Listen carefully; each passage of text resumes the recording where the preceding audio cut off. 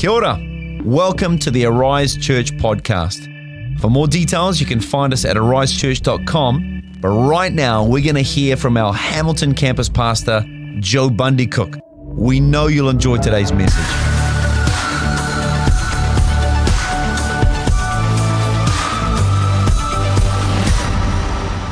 I just want to open with this scripture today and preface it. Matthew 28, the Great Commission. You'll probably know it. Matthew 28, 18 to 20. It says this, "Then Jesus came to them and said, 'All authority in heaven and on earth has been given to me. Therefore go and make disciples of all nations, baptizing them in the name of the Father, the Son, the Holy Spirit, teaching them to obey everything I have commanded you. And surely I am with you always to the very end of the age.'" We felt like God gave us a word this year for our campus and really feel like it's permeating right throughout our church at the moment. Two simple words: make disciples. Make disciples. I love the scripture. It says, "Therefore go and make disciples." Jesus very clear. Jesus very straight to the point.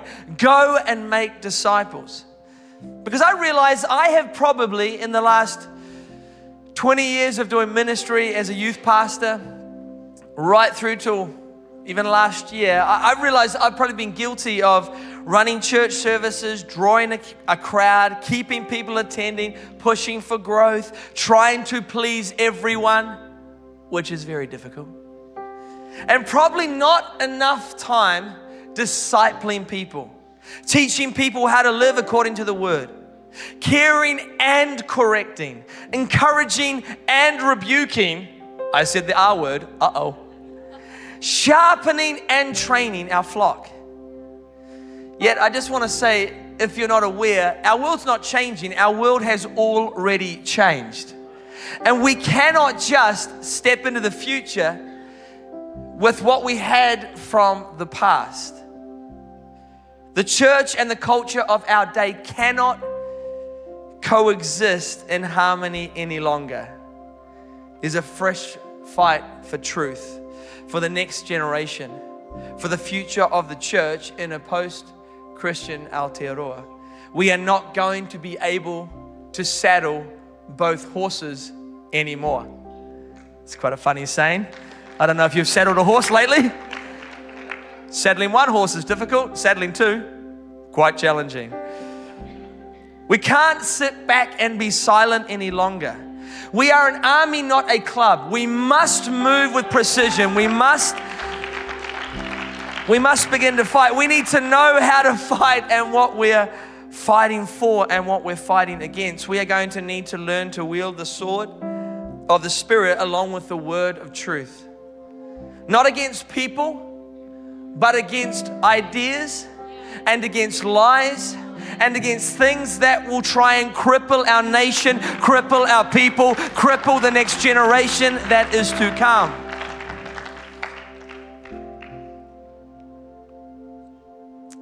We must in love with truth for our community. We need to care for it, shine bright in it.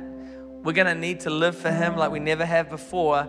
And against the spirit of our day, we are going to need to prepare, train, sharpen, pray, be filled and equipped. We're going to need to make disciples. We're going to need to make disciples, whether you're joining online. We're going to need to make disciples, whether you're in Masterton. We're going to need to make disciples. If you find yourself in the room for the very first time today, welcome. We're going to need to make disciples. So the title of this message today is The Case for Discipleship. The case for discipleship. In the next 20 minutes, I want to build quickly the case for discipleship and what we must do moving forward. And this is right on the heart of our church at the moment.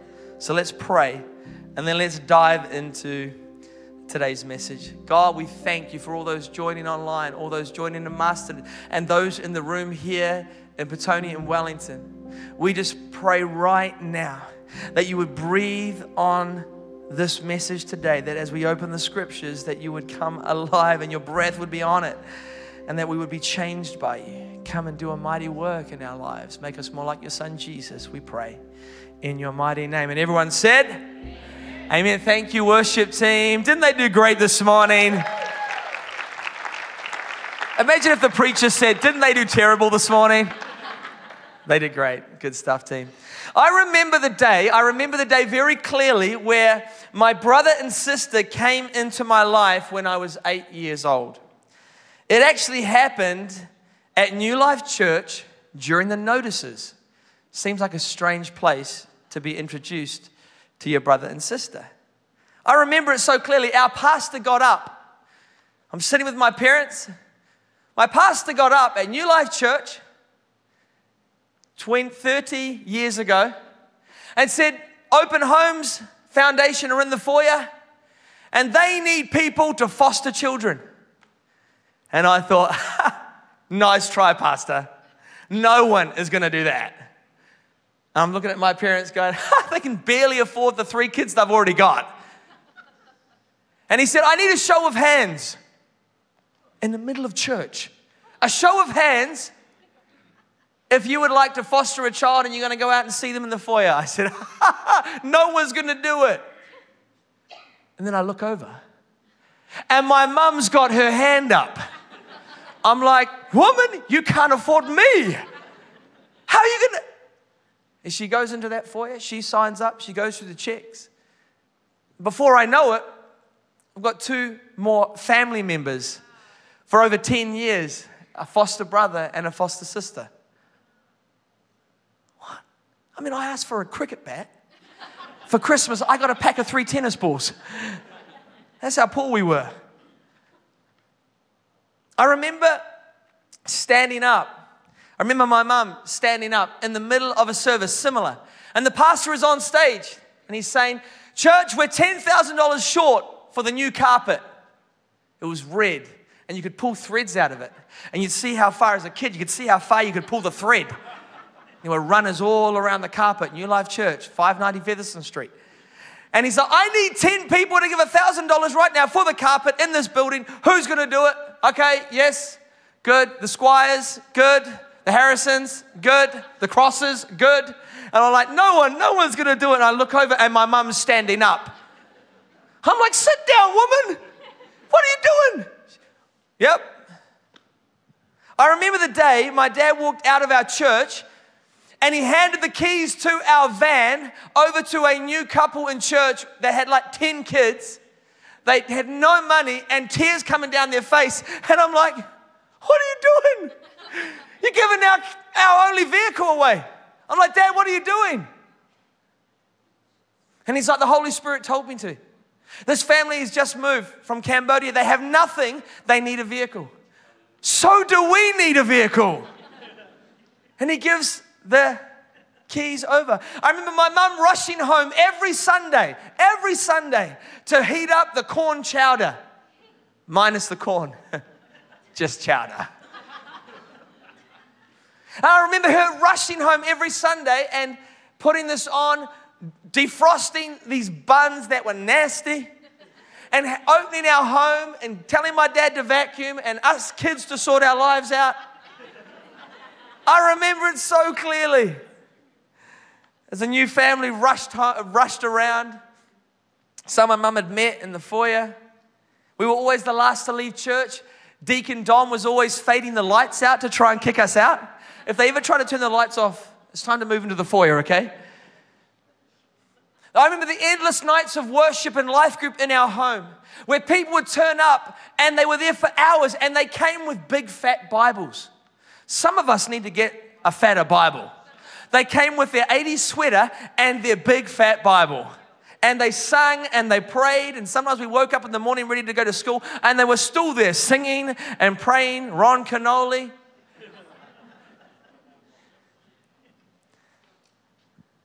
So how did all of this happen? My dad was radically saved at a Bill Zabritsky revival in the late 80s. My mum attended a spirit-filled Women's Aglow prayer meeting at a Catholic church. They began attending New Life Church, Pentecostal church, and guess what happened? Someone radically discipled them. Someone discipled them in the ways of Jesus Christ. Someone radically took hold of them and said, follow me as I follow Christ. And they radically had their lives turned upside down. My parents said yes to discipleship, and so did someone else. Someone else had to disciple them. Someone paid the price. Someone had the conversation. Someone prayed the prayers with them. Someone had been before and then showed them the way. Someone corrected them, rebuked them, encouraged them, prophesied over them. The case for discipleship. Ephesians chapter 4, 11 to 16. We're going to read it in two parts. I've broken out the NLT version today because I'm feeling really full of the anointing. Ephesians 4, 11. It says this, now these are the gifts Christ gave to the church. The apostles, the prophets, the evangelists, the pastors and teachers. Their responsibility is to equip God's people to do His work and build up the church, the body of Christ. That's our job. That's my job. That's the team's job on staff here to do that. We're here to equip you. We're sorry we haven't always equipped you the way we should have equipped you, but we're going to change, and we are changing. And we're going to begin to equip the saints for the work of the ministry. Verse 13. This will continue until we all come to such unity of faith and knowledge of God's Son that we will be mature in the Lord. Mature in the Lord. We need some more mature Christians, not grumpy or angry Christians, but mature Christians. And this last line is the one I don't like the most. This last line, not a fan. Love the Bible. This line's tough. And it says, measuring up to the full and complete standard of Christ. Uh-oh. I'm going to read it again because I think someone missed it on the left over here. I'm not sure about the right. There's a lot of noise and a lot of praise and a lot of faith coming from the right side over here today. It says this, measuring up to the full and complete standard of Christ. The full measure, the full measure. I am deeply uncomfortable about this line. Measuring up to the full standard of Christ. Come on. Man, I heard last week, Easter here was absolutely popping. Who was here last Sunday for Resurrection Sunday? Amen. I heard all three services across the day were full. I heard Marston came over the hill and brought a whole crew. I heard Pori Rule was here with Callie and the Teals and the whole family. I heard it was cranking, full, popping. It was a vibe. I'm not sure what other words we should put in there at the 9 o'clock service, but it was that. But we had an amazing Sunday last Sunday with Resurrection Sunday. But how are we to respond to the cross and the empty tomb? We can have the most incredible weekend that we just had, but how are we to respond in our everyday to what happened last weekend? Good Friday, He hung on a cross.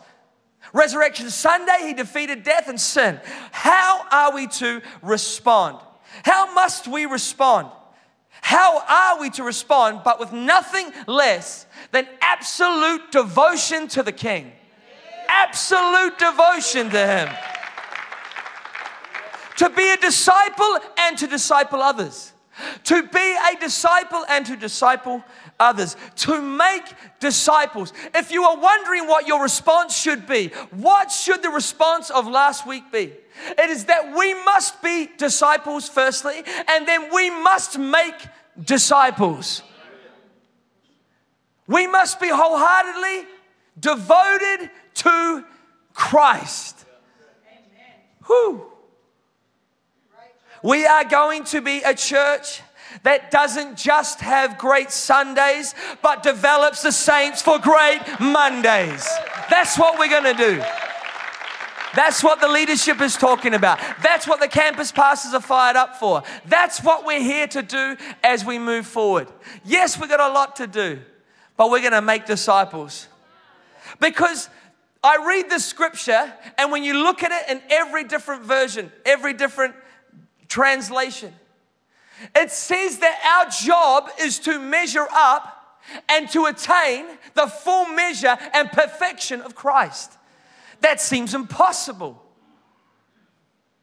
But we are called not to stay the same, not to be comfortable in where we are, but our calling is to measure up, is to push forward, is to measure ourselves not against our neighbor, not against our friend, not against our parents, but the measure of Christ is who we meet. I gotta stop shouting. I'm so sorry. I'm not really sorry. Verse 14. Let's keep reading. Then we will no longer be immature like children. Look at someone who's immature right now. No, don't. Then we will no longer be immature like children. We won't be tossed and blown about by every wind of new teaching. Oh, come on, somebody. Someone should just go, yes. I agree, Pastor. Thank you, sister. We will not be influenced when people try to trick us with lies so clever they sound like the truth. Oh, there's a few people getting tricked by lies that sound a little bit like the truth. I'm going to let you decipher that yourself. See me in the foyer after. Instead, we will speak the truth in love, growing in every way more and more like Christ. Growing in every way more and more like Christ. Growing in every way more and more like Christ, who is the head of the body, the church. He makes the whole body fit together perfectly. As each part does its own special work, it helps the other parts grow so that the whole body is healthy and growing and full of love. We should stop and we should put our hands together for the word of God and how it pierces our very hearts and souls. Sometimes you read the Bible and you're just like, I don't want to read that. I'm going to just put that to the side. But this is the power of Scripture if we apply it, if we live it, if we go after it, if we measure up. There is no discipleship without pain or change. You can come as you are, but you will not stay as you are. You cannot come to Christ and expect to stay the same. I am building a case for discipleship. I am building a case for change. I am building a case for growth. I am building a case for you to move forward, for me to move forward. You will have to change and morph as you pursue Christ and His likeness. You will have to change. We undersell Christ when we say you can just come as you are and stay as you are. You're perfect the way you are. You're perfect the way God created you to be. But if you are not living how God created you to be, then there is some work to do. If you are not living in the perfect will of Christ, if you are not measuring up to the full standard of Christ, as it says here, then there is some work to do. And my hand is the first hand up. I am so incomplete. Man. And I'm reminded of it daily by my beautiful wife. I hope she doesn't watch this back later. You will have to change. So what is a disciple? A disciple literally, when you look at the translation, the Greek that the New Testament was written in, it literally means to learn or be taught, to be a learner. Are you a learner any longer? Are you a student of Christ? You might have been saved 50 years, 30 years, 40 years, 10 years, 5 years. Are you still a learner? Do you still write in the margin of your Bible? Do you still actually have a paper Bible? Do you still speak in tongues like you did when you were first filled with the Holy Spirit? Do you still take communion regularly in your home with crackers and coffee or whatever you have in the cupboard? Like, do you still go visit someone in hospital and pray for their healing? Are you still confessing your sins daily to Christ? Because everyone has been discipled in something and by someone. You don't opt in or out of discipleship. Everyone's been discipled. You're either being discipled by the culture of our day and by that which is around you by default, or you are choosing to be discipled in Christ in the house of the Lord. You don't get to opt out. You're not your own person. You are being discipled by what is around you. Are you a disciple of comfort, culture, money, self? Or are you a disciple of Christ? If you've been saved a long time, are you still a learner? If you're new and on the journey of salvation, are you ready for the greatest adventure of your life? Are you ready to die? Die to self. Bending the flesh to the will of Christ. Are you ready to do that? It's painful, but oh my goodness, it's exciting. Team, we can no longer hide in the shadows of complacency. Are you willing to pay the price of discipleship? The price is large, yes, but the price of not doing it is far larger. Because our lives are not simply for 70, 80, or 90 years, C.S. Lewis said. Our lives are being prepared for eternity. For if after 70, 80, 90 years you are filled with bitterness, what do you think your life will be like at the end of eternity? C.S. Lewis literally said that the 70, 80, 90 years we live right now is not in preparation for now, it is in preparation for eternity. So if you don't pay the price now of discipleship in Christ, my friend, when will you? Oh, that's a bit spicy. I got to move on. Are you prepared to pick up your Bible again? Are you ready to ask someone for help and prayer? Are you willing to tell someone the truth? And are you willing for someone else to tell you the truth? I'm not sure. Are you willing to be challenged on how you treat your spouse and your kids? Are you ready to fast again? Are you willing to be challenged about tithing like Logan spoke so well about? Are you willing to stay late after life group and confess your sins to a trusted Christian? Don't say the C word. Don't say confess in church. Yes. Are you willing to turn up early to church on a Sunday, meet with the intercessors, and learn how to pray? Thank you, brother. Are you willing to listen to the Holy Spirit and give something up? Oh, no. You should have stopped at that one. You should have just put that one right. Delete. We want more. And the Holy Spirit is often prompting me, I don't know about you, to give, die, lose. The case for discipleship, my word, I'm running out of time. Are you willing? The case for discipleship, I'm building this case of discipleship today as Christians. We can't simply attend church, we must move. We must grow. We must change. We must bend the flesh. We must die to ourselves. See, in the New Testament, as Lily joins me on stage, in the New Testament, we are described in the Gospels and the Epistles in many ways. I'm going to quickly flick through them.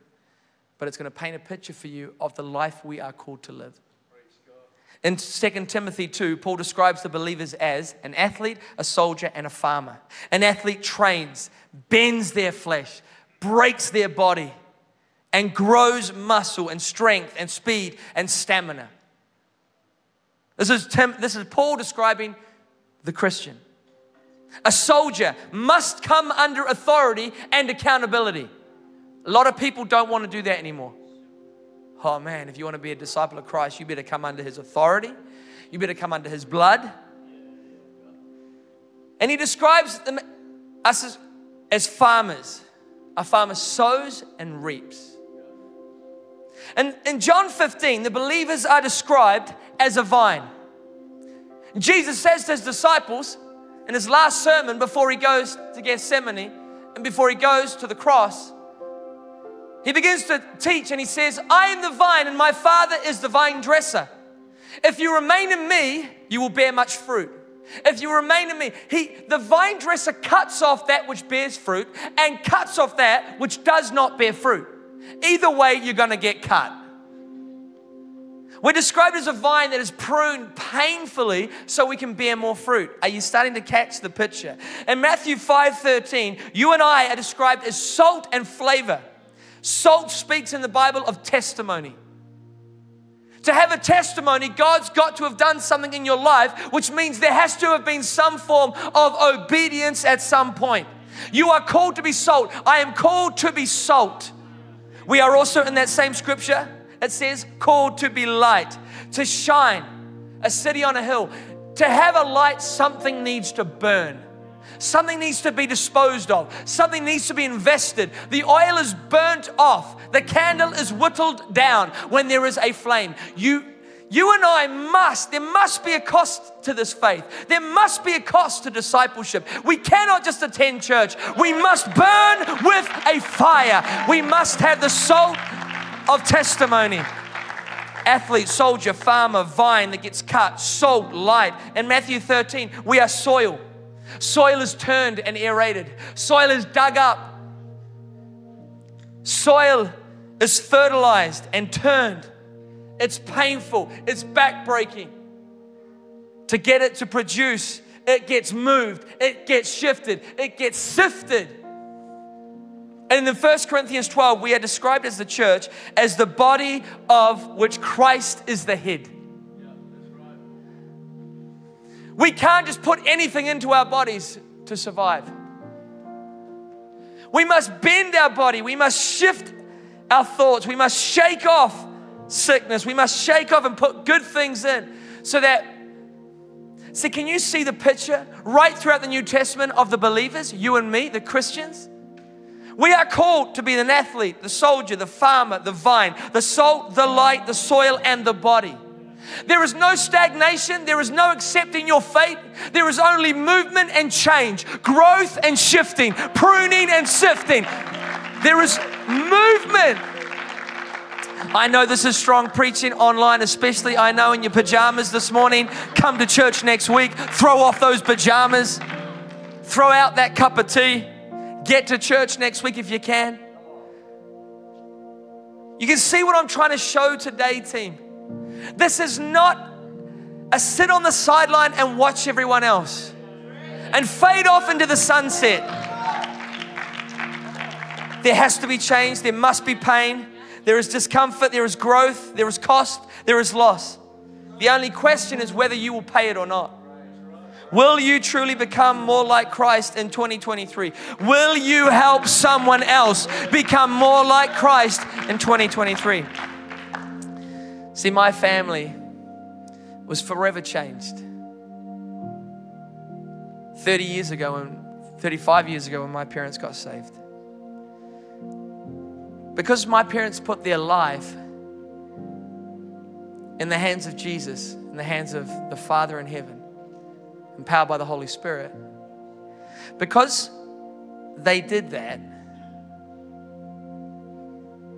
and someone paid the price to disciple that young Christian couple who didn't really know what they were doing.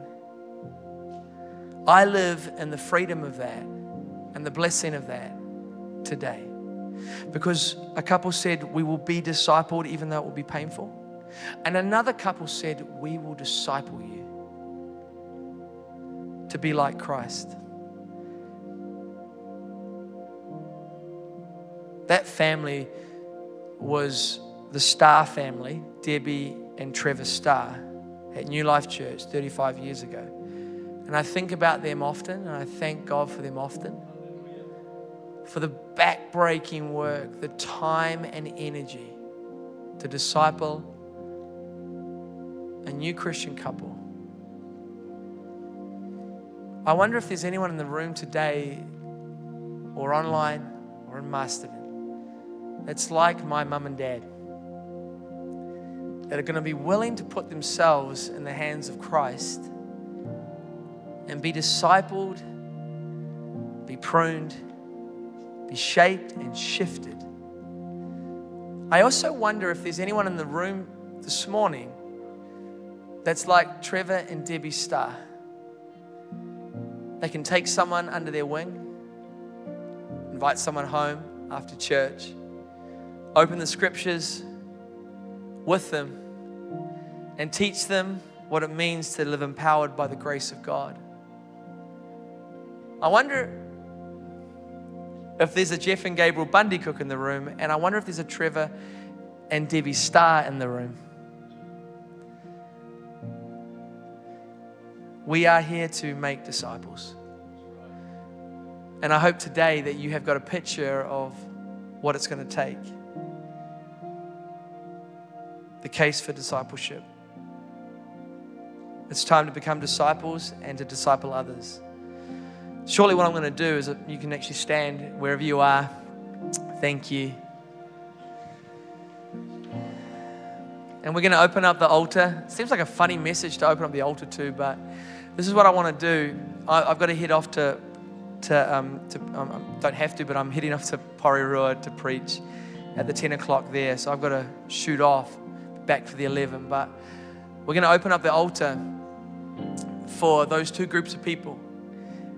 There is someone, an individual, a couple, a young person, a grandma, maybe granddad, who's maybe let your life drift, but you're like, it's time to be placed in the hands of Christ again and to start to measure up to the full measure of Christ and to be discipled. I'm going to invite you in a moment to come as the team leads us in worship. But I'm also going to encourage those who feel a burden on their heart to now start to disciple others. I want you to activate your faith and come out of your seat and stand on the sides or on the front. And our team are just going to begin to pray over the next 2 or 3 minutes. We're not going to take long. We've got to wrap the 9 o'clock service up, get ready for the 11 o'clock. So this is not one of those things you're going to need to ponder in your seat for 10 minutes. You ain't got time. And online, well, obviously you're at home, you've got time, all the time in the world, but Masterton, they'll be ready to go. They'll be raging. They'll be straight up the front. So if you want to be in the hands of Christ and be discipled and say, God, I'm giving my life fully now over to you. Or you're saying there's something I've got to offer. I'm still got a lot to learn and grow in, but I could help someone else. I want both groups to come forward as the team begins to sing, and our team will begin to come and pray over you. That the Holy Spirit would fill you, that His presence would be on your life, whether you're going to be discipled or whether you're going to start to disciple others. Thank you, God, that you came for us, you died for us, and we come today and we place our lives once again in your hands. We pray. Draw every person that needs to respond to this to the front, Lord. Don't let fear get in the way, but let faith rise, we pray. In Jesus' mighty name. Amen. Thank you for joining us for the Arise Church podcast. We hope this message has blessed you. For more content or resources, visit arisechurch.com. Mate ua. See you soon.